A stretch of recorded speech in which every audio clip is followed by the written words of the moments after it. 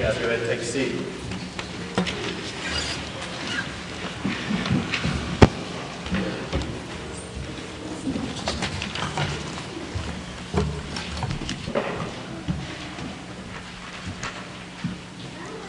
This morning,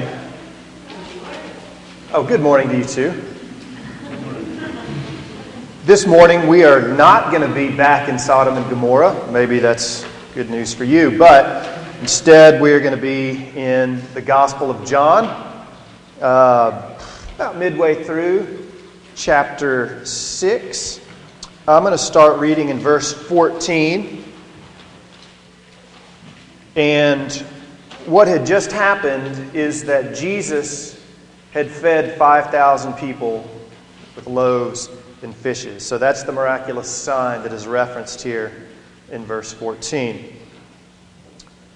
Therefore, when the men saw the miraculous sign that Jesus had performed, they said, "This man really is the prophet who has come into the world." Therefore, when Jesus knew that they were about to come and take him by force to make him king, he went away to the mountains by himself. Now, when evening came, his disciples went down to the sea, and when they got into the boat, they started to cross the sea to Capernaum. Darkness had already set in, yet Jesus had not come to them. Then a high wind arose, and the sea began to churn. So when they had rowed about 3 or 4 miles, they saw Jesus walking on the sea and coming near the boat, and they were afraid. But he said to them, "It is I. Do not be afraid." Then they were willing to take him on board, and at once the boat was at the shore where they were headed. This ends the reading of God's Word. Let's pray and ask for His help in these minutes that we have together. Lord, in your mercy, we do pray for your help to not just hear these familiar words and process them cognitively, but we know that even since we have gathered together last time, we have built a wall in our hearts, a fortress of obstinacy, of hearing your word and not really receiving it. And so we pray that you would situate us afresh as you have gathered us here as your people in your presence, and that we would see ourselves in this passage, that you are conducting business with us, as it were, that you are engaging us as Lord and friend, and that you are calling us to faith, calling us to repentance, and to a degree of sanctified self-awareness about our lives. And that's really wherever we fall on the spectrum spiritually, whether we come full of faith and maybe stumbling a little bit, maybe doubting a lot, tired, ready, like the disciples, to move on, or just really find ourselves here half coerced because someone invited us and we were too nice not to come. But we're not really sure we believe this. Wherever we sit on that spectrum, Lord, open our hearts today to see reality as it's embodied in your Son, Jesus. It's in His name we pray, and for His sake. Amen. Well, the day that we just read about, this episode about Jesus' life, if Jesus was a journal keeper, if he wrote down, kept a diary, the heading, I think, for this day would have been Left Behind. Because Jesus, in fact, does get left behind by His disciples almost immediately after the stuff of the feeding of the 5,000. Now, this passage focuses on the disciples' response to Jesus, and in particular, their own questions, and I want to suggest maybe even their disappointment about His mission, His person, His purpose, and maybe how it is not quite congealing with their own expectations. So it's especially applicable to us this morning as Christians, and it challenges us to see Jesus as He offers Himself to us. And so I want us to think about this passage and look at this passage through really 2 hooks that we can hang our attention on. Sink and sail. All right, so let's talk about this first one, sink. Why did Jesus get left behind by the disciples? Now remember, he had figured out that the crowd of 5,000 was really excited about a free meal, about free eats, about this miracle that they had seen Jesus done. And they were so excited, some of them wanted to make Jesus king as a result. Jesus would be their king, in fact, but not in the way they thought he would be king. Really, not even in the way that they wanted. They wanted glory. They wanted power. They wanted someone ultimately to kick Rome out of Jerusalem. But Jesus is a unique kind of king. He is their Lord, and he comes on his terms, and really for his own sake and not for the sake of others and what they want. Well, the disciples are kind of feeling this, and Jesus is not around. And it says in the passage that it was dark, or that darkness had fallen. Now here's just a little key for you, a little clue, a little freebie. Whenever you're reading the Gospel of John,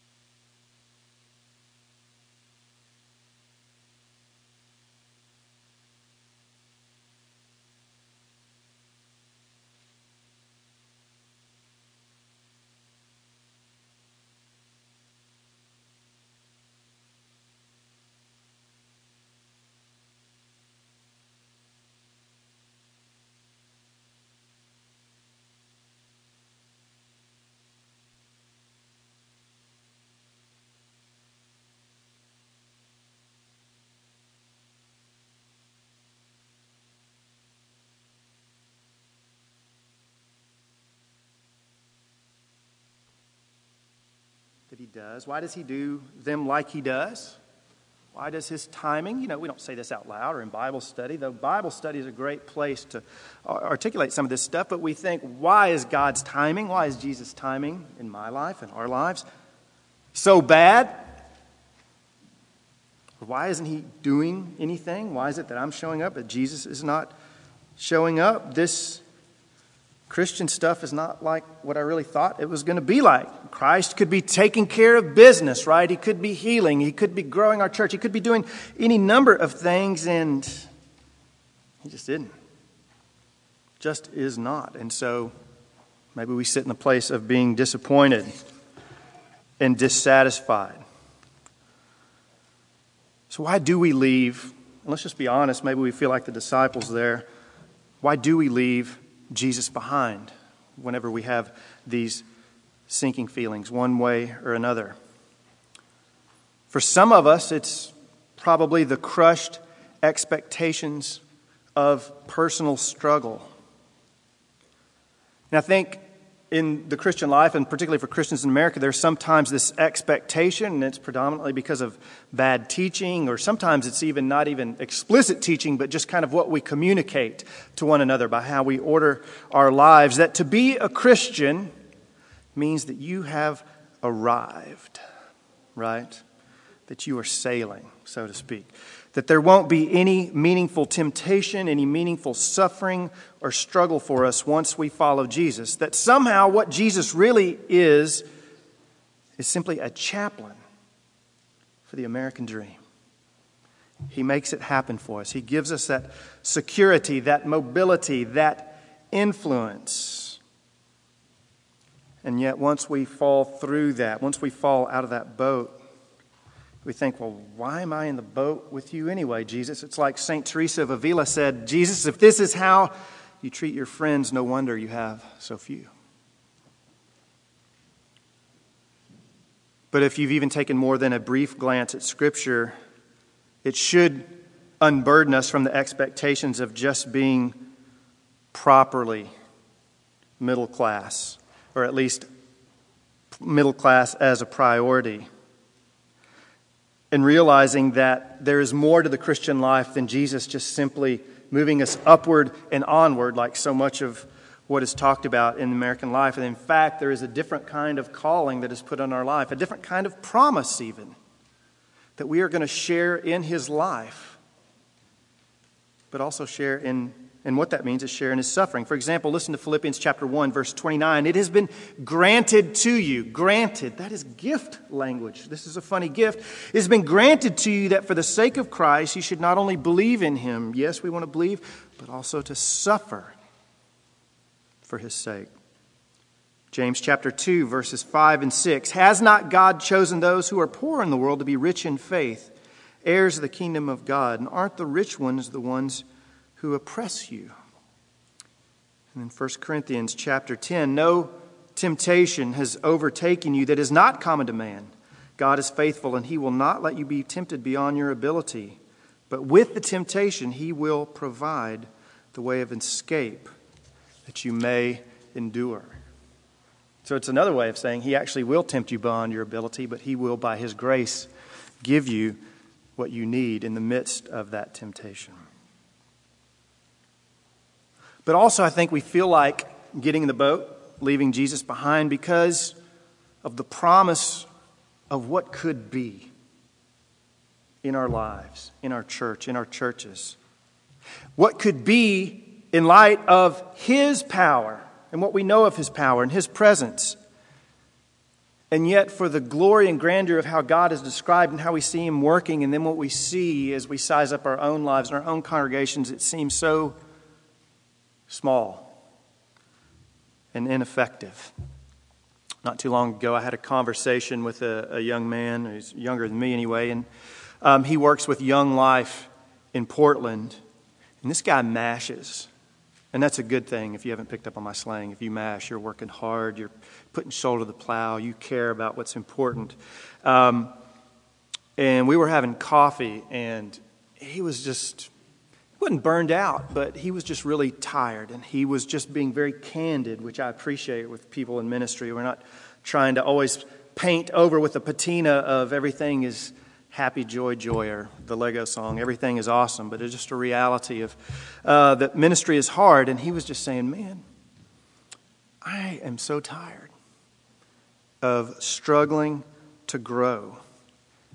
And mainly I'm so tired of flack from other Christians wondering why we don't grow, and then getting opposition from those in the schools where we serve. And it just seems like we're doing the right things with good intentions, and yet the people that we think that are on board with us are not on board. And the students who seem to be growing just kind of jump off, and we're wondering really, and he was wondering really, where is God in the midst of this? Where is Jesus in the midst of this? Has He gotten in His boat and left me behind? And he's asking this about good things in ministry and wanting to see high school students who don't know the Lord come to Christ. And so I wonder, what would you tell him if you sat across from him and had coffee? Well, look at what Jesus does. Look at how Jesus answers. And this is his disciples, because this is what they're asking him. And this is kind of what we're asking Jesus too. And this is the second part. First part was looking at sink, but now we're looking at sail. The disciples were at a place where they were going to sink. And not just figuratively, right? They weren't just like, we don't know where Jesus is. They're on a boat. They're going down, right? So they are literally about to hit the bottom of the lake. They had rowed out to the middle of the sea, this lake. There is wind, there is waves, there is trouble, and they knew it. And then what happens? Jesus strolls up. Jesus walks out to him. Now, why does Jesus walk? There's some things maybe we'll never know. Maybe this will be one of the first questions you'll ask whenever you go in the glory. Jesus, why did you walk, right? Because he could have calmed down the sea from where he was, kind of got it, nice, glassy, stood at the shore and said, guys, y'all owe me. Come on back. We've got some stuff to settle out. But he didn't do that. He walks out. And the wind and the waves are still going on, by the way. And he identifies himself, right? He says, it is I. Now, when he says it is I, he's not simply giving an audio name tag. He's not simply saying, hey guys, it's Jesus, right? He's doing something else. When he says, it is I, this is a very pregnant phrase for his Jewish disciples. The Greek is ego eimi, which is not important for you to know, but why I'm telling you that is this is a phrase that is actually used in the Old Testament. When Jesus says, it is I, this is a way that the disciples are going to know exactly who he is, because if you go to Exodus chapter 3, whenever Moses stands before the burning bush, and this voice out of the bush gives him a call, a mission to go to his people and say, hey, we're going to get out of Dodge, right? We're leaving Egypt. He says, well, who am I going to tell them sent me? I'm talking to a bush. This is a burning bush. This seems kind of crazy. And what does the Lord say? Tell them, ego eimi.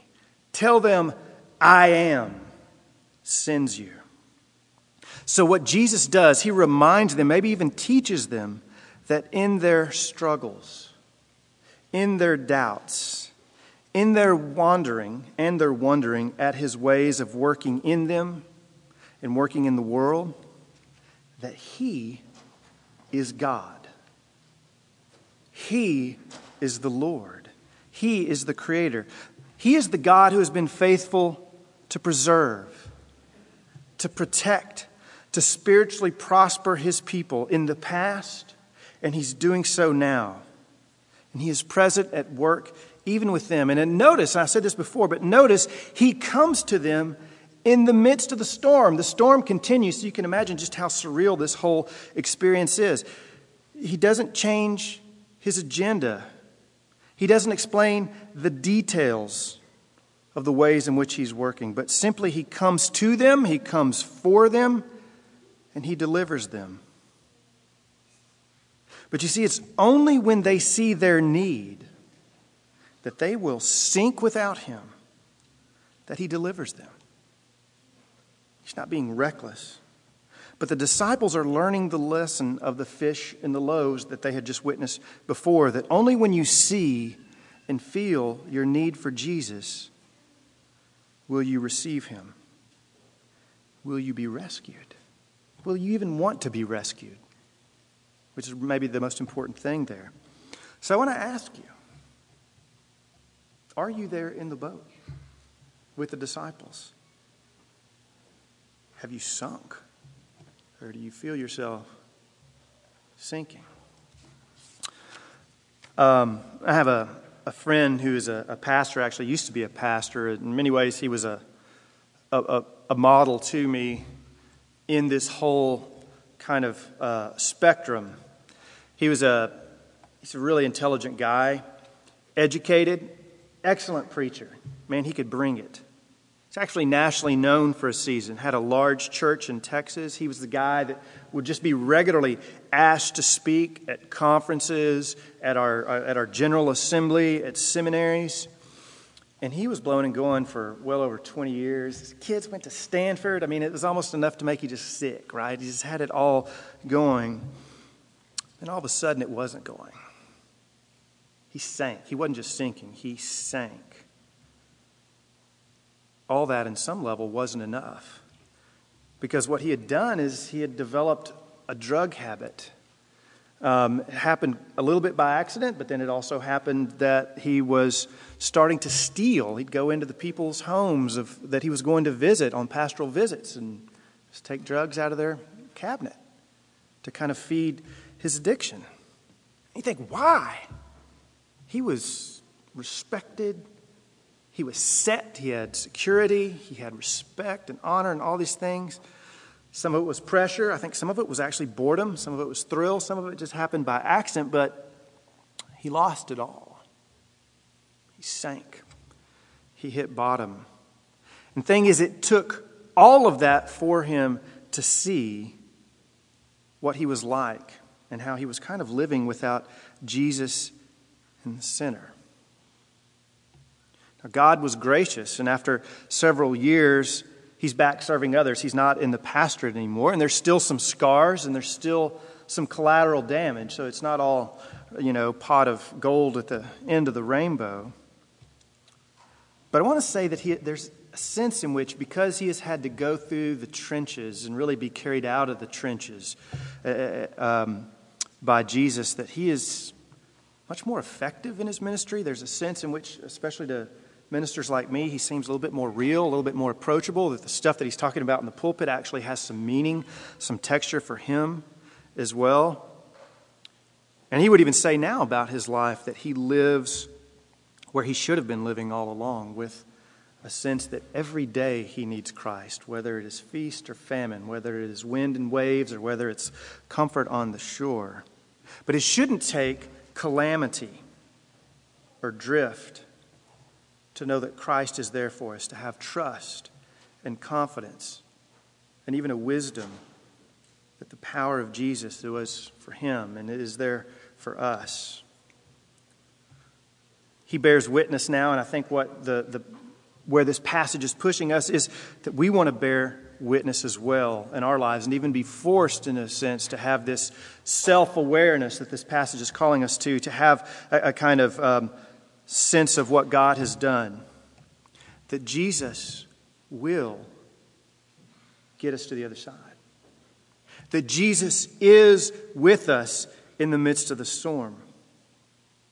And as we look to Christ, as we look to the one who is the great I am, he promises, and he will fulfill what he promises, to deliver us, to be with us in the journey.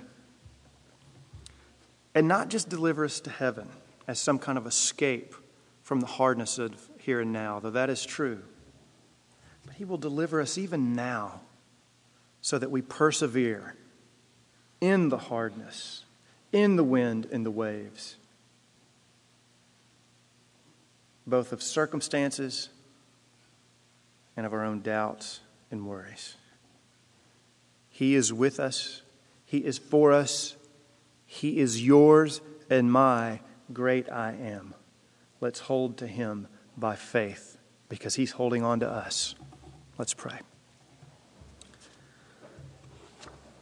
Lord, in your mercy, please hear us as we cry out to you. You didn't stay on the shore. You didn't make us paddle back. You come out to us in our struggles, in our trials, even in our waywardness and our boneheadedness spiritually. And we don't want to take that as a ticket to continue to be hard-headed, obstinate, privileging doubt over faith, but we do celebrate and acknowledge that you deliver us, and you will save us, and you will never leave us behind.